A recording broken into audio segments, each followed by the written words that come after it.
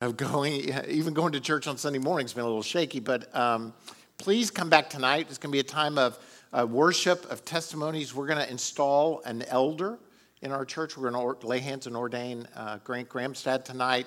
You're going to have opportunity to just share, and we'll experience communion together. It'll be an hour-long service from 6 to 7. I know that's a lot to cram in 1 hour, but please be back tonight at 6 o'clock. So, we are in this series about overcoming fear.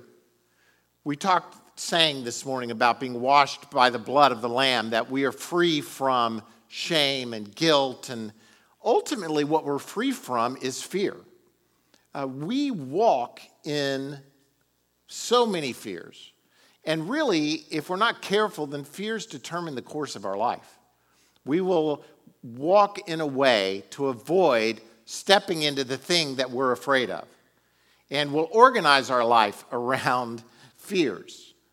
And so I believe that one of the things God is calling us to do this year, particularly as I was coming into this year, and a lot of it had to do with the virus last year, as I witnessed people not in a healthy way fearful, but in a paralyzed way fearful. That God is calling us to be a people who can walk free from fear. And we have so many fears. Fear of death, we've looked at. Fear of failure. In the days ahead, we're going to look at fear of intimacy. We're going to look at fear of being out of control. Fear of the future. And today I want to talk about the fear of rejection. But as I do so, I want you to remember that God has not given you the spirit of fear. The fear that we experience many times does not come from here. We're talking about these fears that paralyze us because he's given us a spirit of love, power, a sound mind. And so we want to walk in freedom from fear. And one of the fears, I would say, that has infected every single person in this room at some level or another is the fear of rejection. The fear of people, really. Fear of man. I mean, every one of us in this room at some point has tried out for a play, gone out for a sports team, tried to be cheerleader. They wouldn't let me in. Gone for a new job, applied to college. And at some point, do you remember those days when you tried out for something and you had to go to the door and look at the door to see if your name was listed on the door?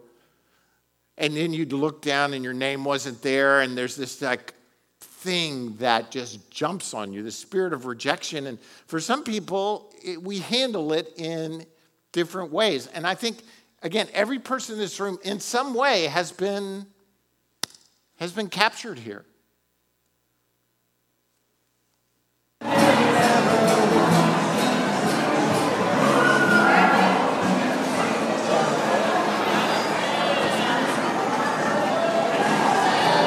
Make me the happiest, most busy man in the world, and please, will you marry me?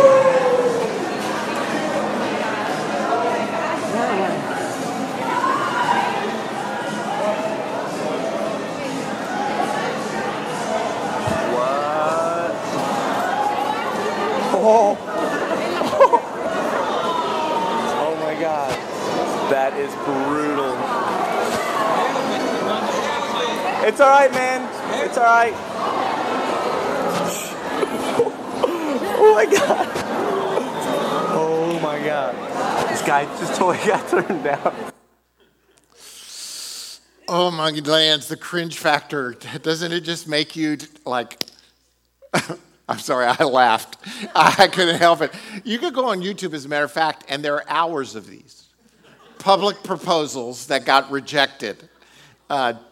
My advice, unless you know they're going to say yes, do not at the football game or the basketball game or at the mall or on stage propose to someone, because there's a lot of rejecting going on. But at some level, we all have this fear of being rejected. And it really stems from a fear of man. Now, I have to confess, to be totally upfront, that this is one of the struggles of my life. which is probably a lot of people's struggles. I'll share a couple of stories from my life later on, but the fear of man has been a lifelong journey for me to kind of battle through. Because we are all at times faced with, do I do this or I do this? And we know that if we even go the way God has directed us, we go the direction that God has called us, that there could be rejection that takes place. And the question is, will we do this even though we may be rejected? When we went to start Fullness 100 years ago, I can't even remember, when we went to start Fullness, I was a minister of music at Vestavia Hills Baptist Church.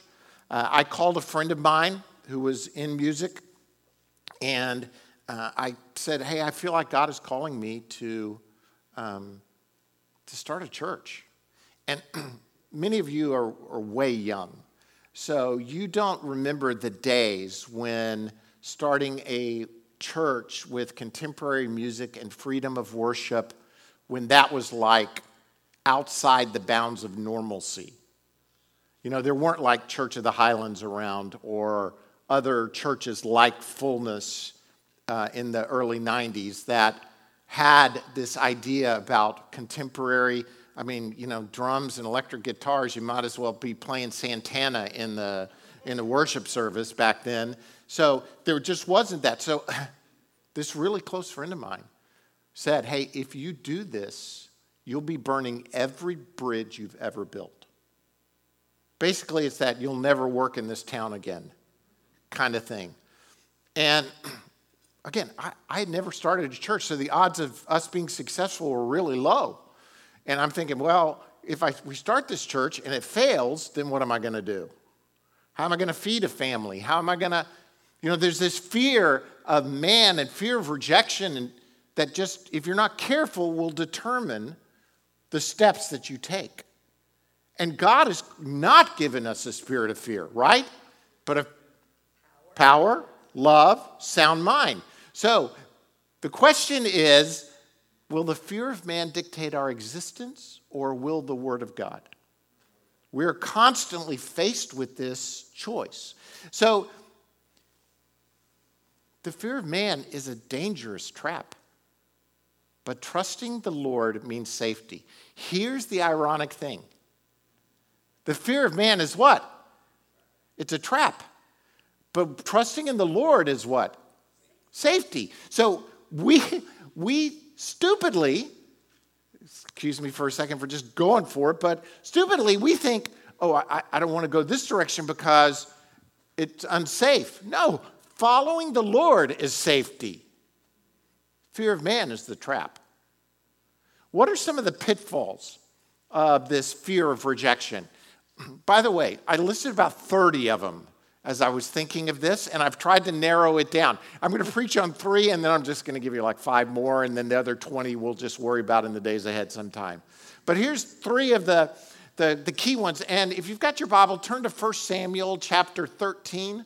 I'm going to read some passages from 1 Samuel. I want to look at the life of Saul, particularly as an example of a person whose entire course could have been one direction, but went another because of his fear of man, his fear of rejection. The first pitfall I want to I would rather not look like it, but I'll look at it, is over-compromise.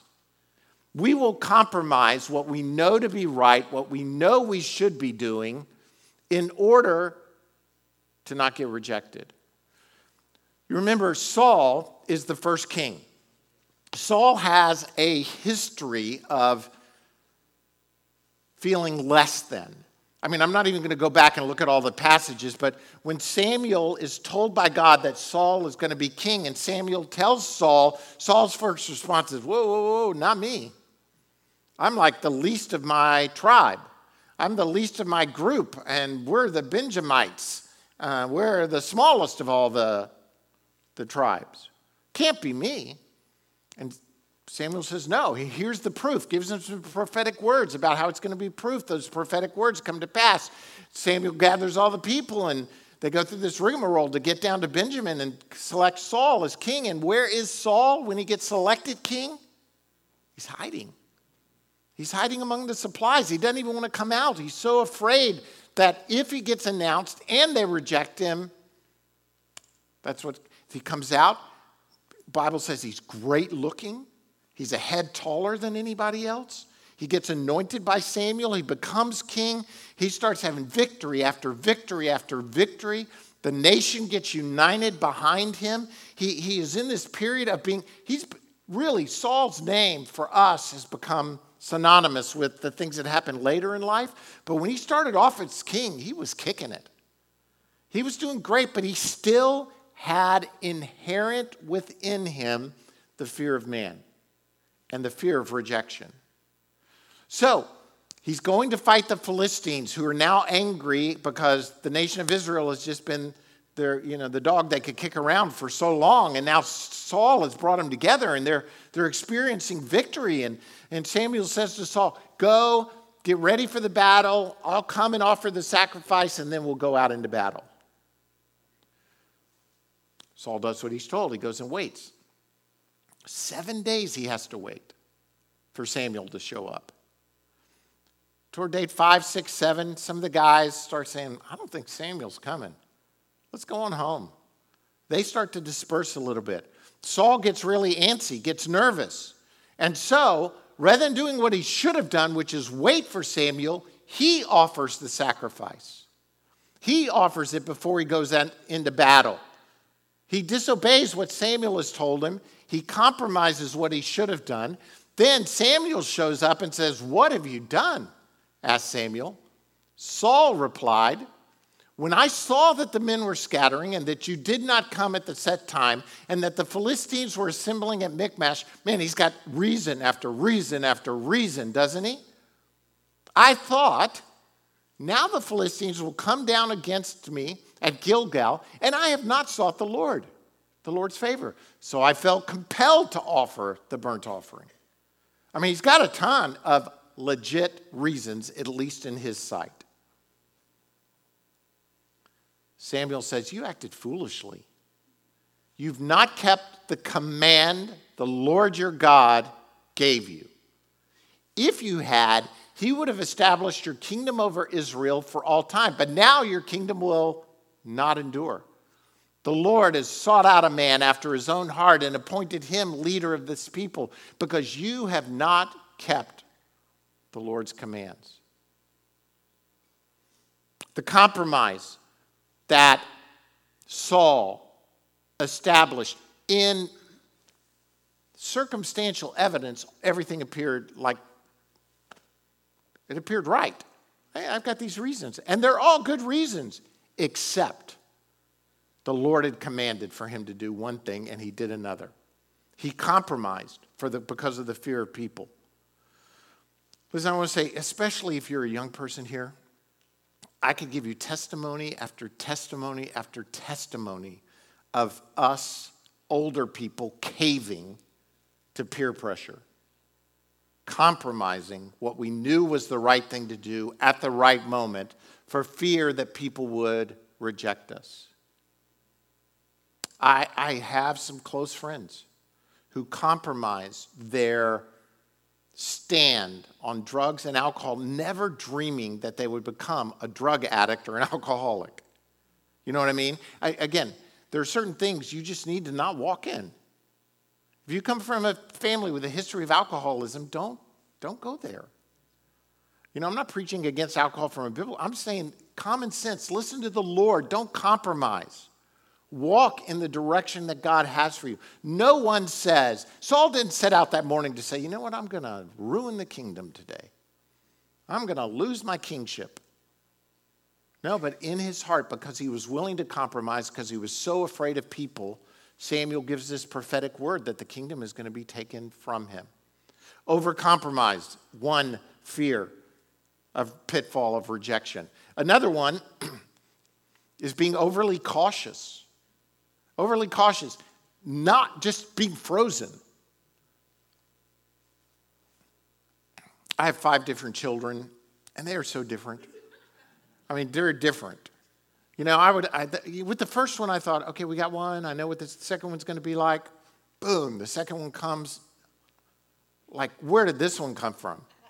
Who is this? Then a third one, different than the other two. And then I had two girls, and Lord have mercy, I don't even know what happened there. So, but among my children, I was talking to someone this morning about this. If you're sitting at a table and one of them would spill a drink, one of my children, their first act would be to jump up, grab towels, wipe it down, clean it up. Another of my children would be to get really mad at the cup. Like it's the cup's fault that it happened. And then a third one of mine would just be frozen. And you'd yell, get a napkin, do something, move. You spilled. So some of us, when we're faced with the fear of rejection, we might compromise. Others of us, we become overly cautious. We don't do anything. Second event in Saul's life. After he's already disobeyed God once, Samuel says to him, look, you're going to go out and you're going to do battle with the Amalekites. And I want you to, God is saying, eliminate the Amalekites. Now, for us, this is, we have tough times trying to justify Old Testament things, but the Amalekites were the descendants of Esau. They represented the flesh, the works of the flesh. And so Samuel says to Saul, kill them all. Kill the king, kill the people. You're not even to take any of their stuff. Kill all their animals, kill the sheep, kill the chickens, kill them all. Again, it's tough. So Saul goes, has victory, but he doesn't kill the king. He lets the people, some of the men, talk him into, why kill the good goats? Let's do this. Let's take the goats, then we'll sacrifice them to the Lord, and then we'll eat them. Why just kill them? It's such a waste. So Saul gives in. He's overly cautious to what the people says. Bad news, Samuel shows up again. When Samuel reached him, Saul said, the Lord bless you. I have carried out the Lord's instructions. But Samuel says, what then is the bleating of sheep I hear in my ears? What is the lowing of cattle that I hear? You gotta love this picture. To me, I did it. Hey, I obeyed the Lord. Hey, what's the baying I hear in the background? What's the mooing going on then? Samuel answers, the soldiers brought them from the Amalekites. They spared the best of the sheep and cattle to sacrifice to the Lord your God, but we totally destroyed the rest. Stop, Samuel said to Saul. Let me tell you what the Lord said to me last night. Oh, we can see this is not going to go in a good direction, right? But Saul says, okay, tell me. Samuel says, although you were once small in your own eyes, did you not become the head of the tribes of Israel?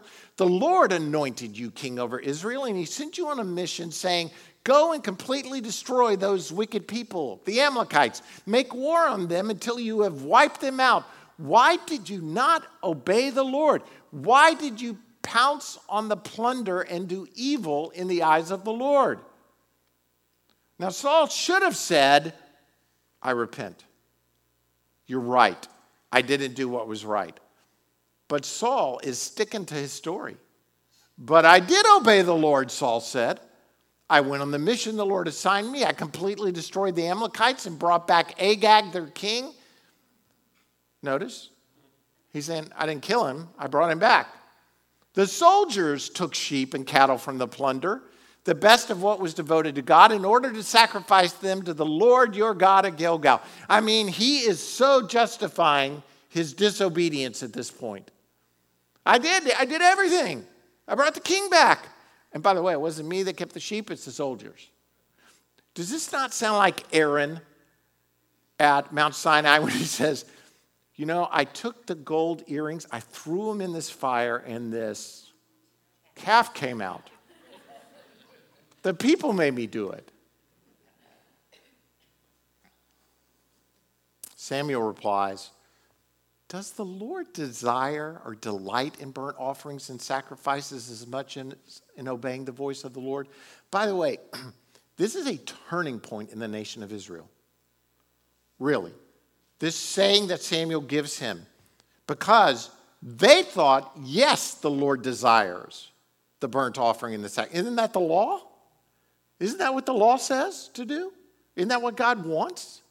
And Samuel is saying, does the Lord, this prophetic word is going out, does the Lord delight in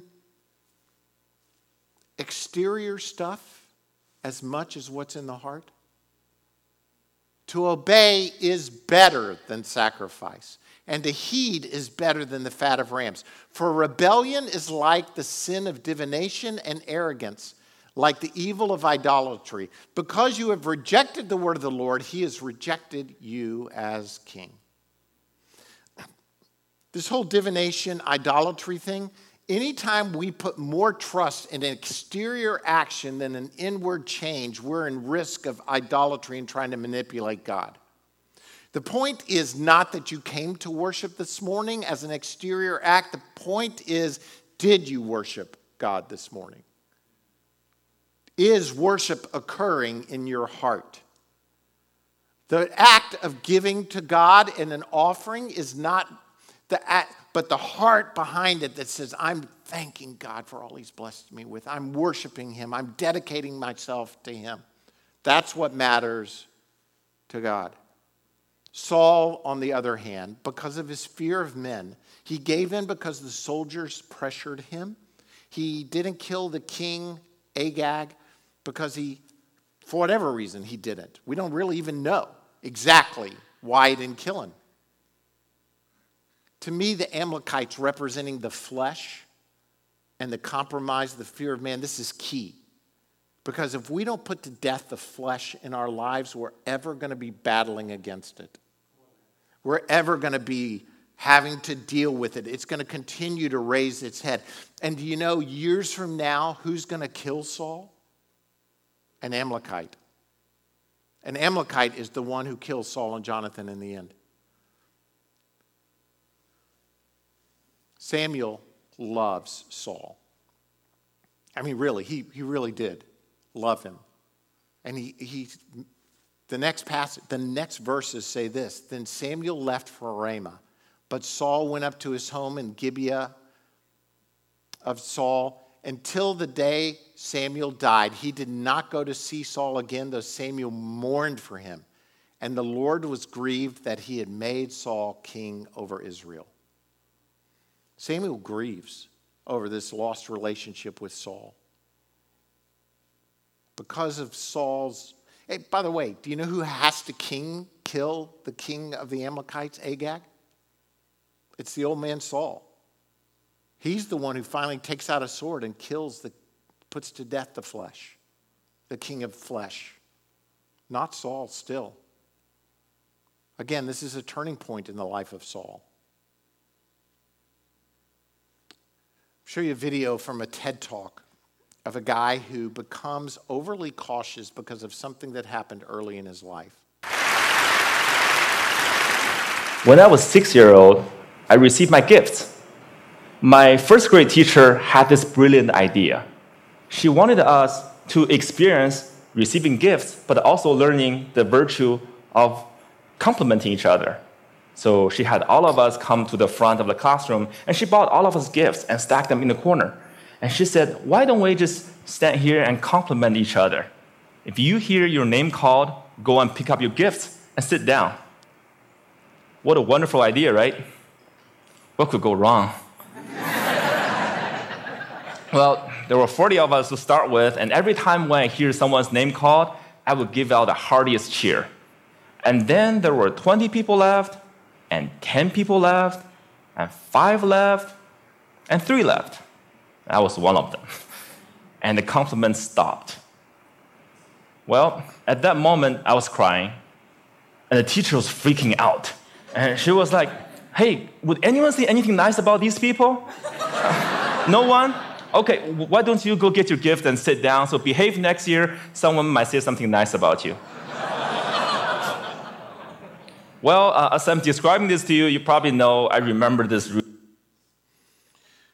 He goes on to talk about how he becomes overly cautious so to speak, for the rest of his life, up until a certain event. So he realizes later, he's 30, he's in business, but he feels like he has some vision for what he should do, but won't do it because this event from when he's 6 years old has caused him to fear men and fear being rejected so that he doesn't step out, so to speak, and take chances. Now, the rest of the TED Talk is very interesting. In summary, what the guy does, he says, I've got to overcome this fear of rejection. So what he did was he determined for the next 100 days, he would do one thing a day in which he would get rejected so that he could overcome his fear of rejection. And he goes about it by going, first day, he goes up to a guard at the place he worked and said, hey, can I borrow some money? Knowing that the guy was going to say, no, you can't borrow money. And so he figures after 100 days of getting rejected, I'll figure out something. Well, what he doesn't know is just the journey that this is going to take him on in so many different directions. But the point is this: we all have events in our lives like this that then say to us, oh, don't step out.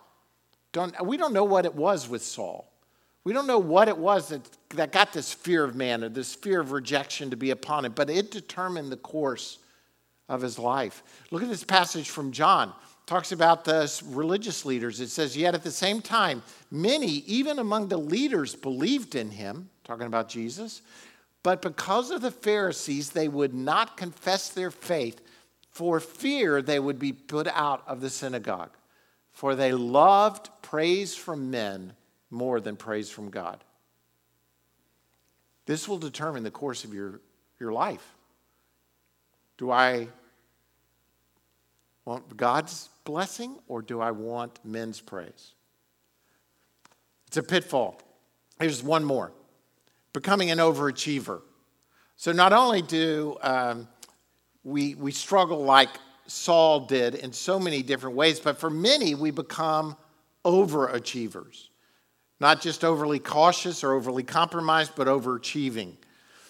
In Saul's life, if you'll remember later on, David becomes prominent. And Saul pushes him forward as one of the generals in his army. And after a particular battle, it says, when the men were returning home after David had killed the Philistine, the women came out from all the towns of Israel to meet King Saul with singing and dancing, with joyful songs, and with tambourines and lutes. As they danced, they sang, Saul has slain his thousands and David his tens of thousands. They start singing and dancing, a little tambourine action going on at the same time. Rather than Saul being blessed, they're praising. All he could see was somebody is achieving more than me. Somebody is doing more than I am. And rather than celebrating the fact he's got this guy now who can do great things and lean on him and celebrate his victory, he becomes jealous. Saul was very angry. This refrain galled him. They have credited David with tens of thousands, he thought, but me with only thousands? Oh, what a baby. What more can he get but the kingdom? And from that time on, Saul kept what? A jealous eye on David. This need to overachieve. If you don't achieve or somebody achieves more, you become jealous. And it will damage the relationship. It goes on and says, the next day, an evil spirit from God came forcefully upon Saul. He was prophesying in his house while David was playing the harp, as he usually did. Saul had a spear in his hand, and he hurled it, saying to himself, I'll pin him to the wall. I'll pin David to the wall. But David eluded him twice. I wouldn't have gone back for the second one, by the way. Played my harp. One spear would be all it took for me not to go back. He becomes jealous. He not only becomes jealous, but he becomes hateful. And as a result, he opens himself up to the work of the demonic in his life. For people who overachieve, when somebody achieves more, it's deadly. I've told this story before, so if you've been at Fullness for a long time, you know this story. Just go with me, but we've got a lot of new people. I haven't told it probably in, 6 months. So I'll tell it again. Just kidding, it's been years. When I was in middle school, my dad went in what's called In View of a Call. Anybody from Baptist world? In View of a Call? That basically meant you went for a job interview at a church. But we spiritualized everything. So he was at one church pastoring, and he was going to another church in South Florida, in Miami, Florida, to get interviewed, preach. They had this event. Our whole family went, and I'm one of 3 children. I have an older sister, younger brother. By nature, I'm introverted. I don't like crowds. I don't like to be in front of people. I know it's hard to believe at this point, but it's the call of God. It's not me. I would still rather be at home by myself reading a book, though I love you a lot. So I went to this thing where all the members of the committee, all adults, like 10 or 20 adults, had this dinner where they were going to meet the family. So they go to meet the family, and they're talking to my brother and sister are both extroverts. So they're like dominating the conversation at dinner. I don't have to do anything. I just get to sit there and be quiet, eat my food, just endure the night. Because as a middle school boy, introverted, I didn't want to even be there or be a part. After the end of the night, one of the ladies came to my mom, and some of you know this story, it's horrible. One of the ladies came to my mom and said, "Hey, your middle son, is he a special needs child?" Talking about me, except she didn't use the word special needs. Back in the 70s, the R word was what was used. Retarded was the word she asked. Now, my family thought this was hysterical. Because in the family, I was a big talker, I was a know-it-all, still am a little bit, but I do know it all, so what's it, anyway, so they just thought it was hysterical. But for me, something flipped in my heart that night where I said, no one is ever going to ask that question about me again. How you make this inner vow. So not only did I want to do well in school, I wanted to have the top grade in every class. I wanted to excel and become the best. Now, you can understand why that still is a battle in my life. But for many of us, the fear of man, the fear of rejection becomes an overachieving. I'm going to be the best. And it leads to all sorts of problems. All sorts of them. We don't have time for me to go into all the problems that it's developed in my life over the years. But every single person in this room has one of these things, one of these events. You can look back on something that happened. And some of them are much more horrible than even the one, rejection by parents or rejection by peers in a way that is just much more ugly. There are things that happen to all of us where we were told we weren't smart enough, we weren't strong enough, we weren't pretty enough, we weren't handsome enough, we weren't something, that a fear of rejection in the future jumped on us. And again, here's where I'm going to quit using examples, but there's so many other responses. An inability to confront, an inability to when we have evil right in front of us, an inability to speak because we're afraid we might be rejected. Becoming inwardly angry and resentful. Always uptight, always mad about something. I've got to be the best. And if I don't, I kind of like what Saul is. Incredibly needy. I mean, you got those people around, they're just like vacuum cleaners. They suck the life out of you, right? Because they're afraid of being rejected, they just have... And then that's it. You can't get rid of them. Not that you want to get rid of them, but they're so incredibly needy. Why are they like that? Because their fear of being rejected. An impress mentality. You ever been around a person who's I don't care if you said you climbed Mount Everest, they said they climbed all 7 peaks in like no time. You know what I mean? Somebody who always tops the story. Because they have this they've got to impress you mentality. It's a pitfall to being rejected. And then one of the ones that's just seems crazy, but it happens all the time, is I'm going to be rejected, so instead of you rejecting me, I'm going to make you reject me. Therefore, I control the rejection. I'm going to initiate rejection. I'm going to do something that makes you reject me because I know you're going to reject me. You understand what I'm saying? And you look at people like, why are they acting like that? You know what they need? They need freedom. They need to be washed by the blood of the Lamb. They need to understand that shame and guilt has been removed. We could go on with lists. There are so many pitfalls to being rejected. How are we going to get over this? How are we going to prevail over this fear of rejection? Well, one thing is to listen to God. Listen to God. By myself, I can do nothing.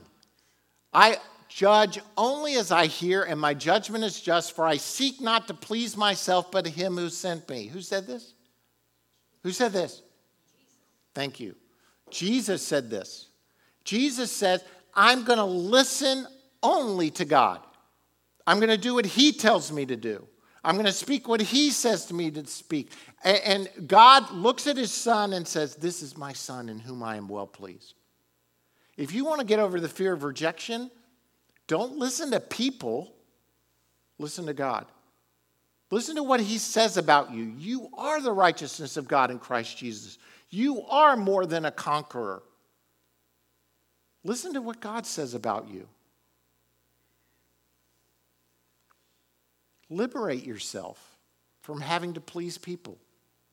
Consciously liberate yourself. This is not about what people say about me. This is about what God says about me. My goal in life is not to please people. Samuel says to Saul, but now your kingdom will not endure. The Lord has sought out a man after his own heart and appointed him leader of his people because you have not kept the Lord's command.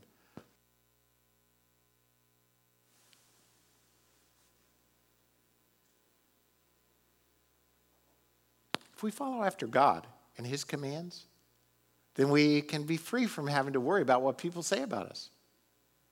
Now, let me say this too. Don't go out and say, Pastor Bart, he told me that I got to free myself from having to please people, so I'm just going to be ugly.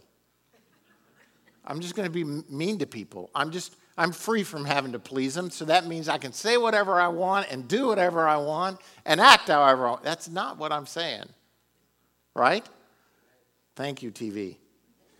We don't need more ugly Christians right now. We need believers who love people, who listen to God and obey his voice with a spirit of love and a spirit that says we're proclaiming the gospel to the world around us. But if we listen to people and get conformed to them, then we're going to be just like the world. Paul says, am I trying to win the approval of men or of God? Or am I trying to please men? If I were still trying to please men, I would not be a servant of Christ. We are his ambassadors. We are his servants. We are free to listen to him and do what he tells us to do. Free yourself from having to please people. And remember who we're living for. Live for the right audience. Who is our audience? Seek first his kingdom and his righteousness, and then everything else will be added to you as well.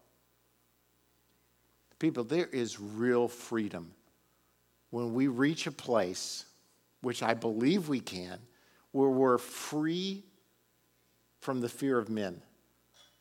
We're free from the spirit of rejection being upon us. We're free to walk in what God has called us to do.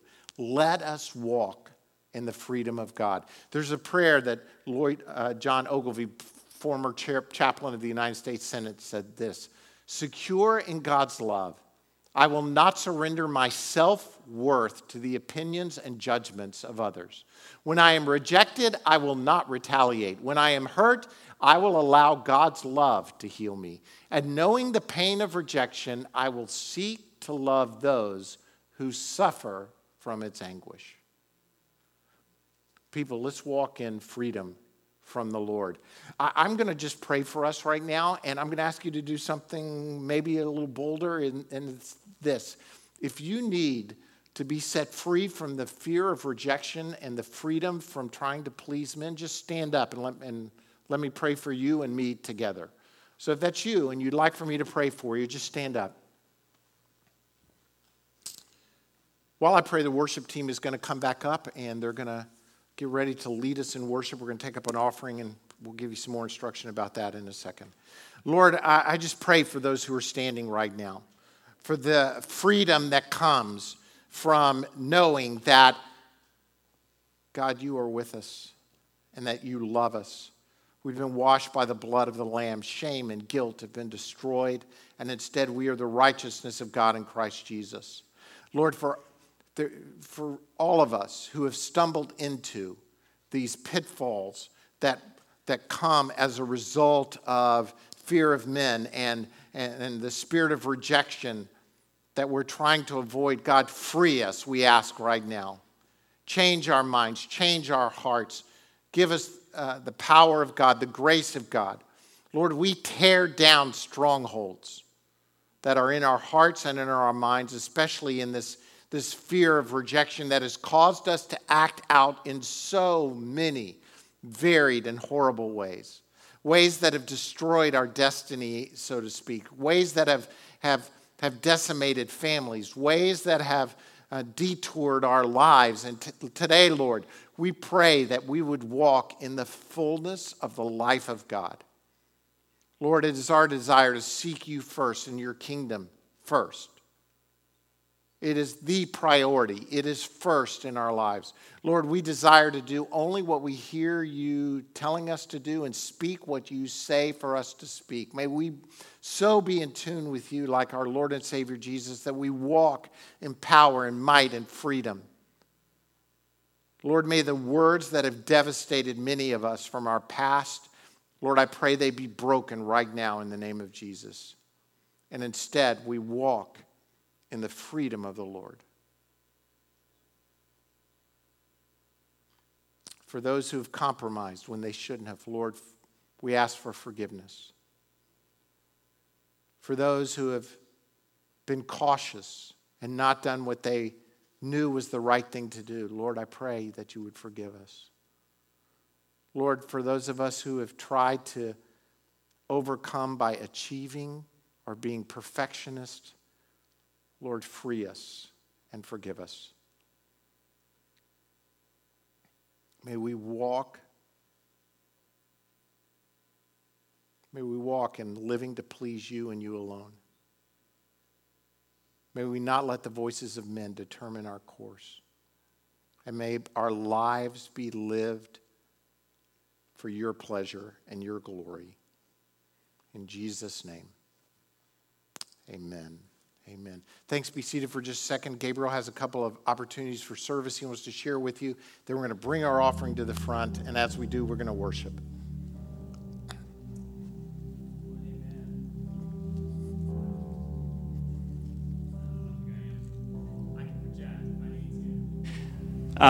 Here we go. Well, welcome to this time of giving. I feel like this is an extension of our worship in this place. Also an opportunity to just celebrate our participation with the work of ministry here. So as you make your offering ready, we have different ways you can give digitally. If you have a physical offering that you'd like to give, then we just come up here and put in the offering plates. Also, if you're visiting with us, then if you will, take out the connection card in the seat back in front of you. It looks like this. And just let us know that you're here, you're worshiping with us today. Also want to say it would be great if you did that too if you're visiting, because we have a visitors luncheon coming up this coming Sunday in 1 week, in which we'll share some of the story, the vision, and values of our church. And so we'd love for you to be a part of that. I want to let you guys know this is really exciting. Matt and Lana Alverson, not all of you may know them, but they're a precious couple, a part of our church. They haven't been around quite as much since the pandemic, but their child, Joy Dawn Alverson, was born on the 21st, and that's who this rose is in honor of. And so we celebrate with the Alversons today. Also, as Pastor Bart said, we have a service tonight. This is our final celebration worship service for this 21 days of prayer and fasting that we've been in. And I'm really excited that we are ordaining Grant Gramstead as an elder in this place. And that's one of many things that we'll be doing tonight, as well as sharing testimonies and worshiping the Lord together. But Grant has been serving as a provisional elder for a number of years, and we're making it legit tonight. So you should come out for that. It's going to be awesome. So with that said, we're going to go back into a time of worship. You can bring your physical offerings to the front.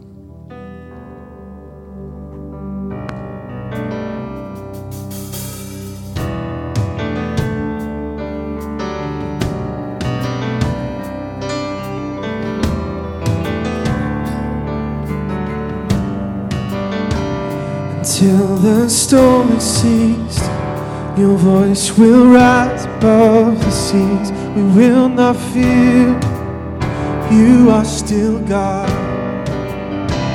Here in the waters deep, your hand will always be beneath. We will not fear, you are still God. We lift our eyes to you most high, forever be exalted, forever you will be exalted. Our help will come from you most high, forever be exalted, forever you will be exalted.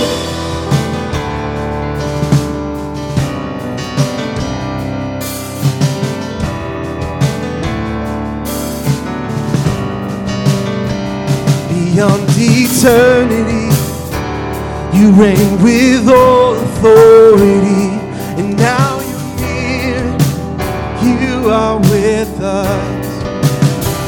Impossibility remains no longer when you speak, and now you're near, you are with us. We lift our eyes, we lift our eyes to you most high, forever be exalted, forever you will be exalted. Our help will come from you most high, forever be exalted, forever you will be exalted.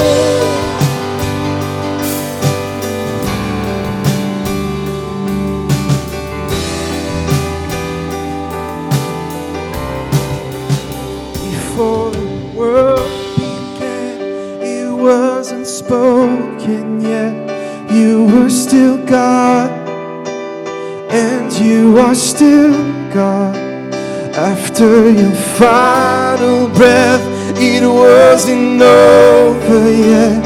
You were still God, and you are still God. Before the world began, it wasn't spoken yet. You were still God, and you are still God. No weapon formed against has stopped your promises. You were still God, and you are still God. You were still God, and you are still God.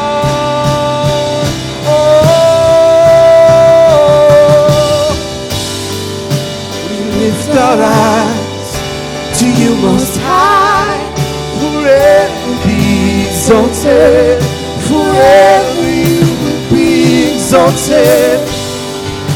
Our help will come from you most high, forever be exalted, forever you will be exalted. Yeah.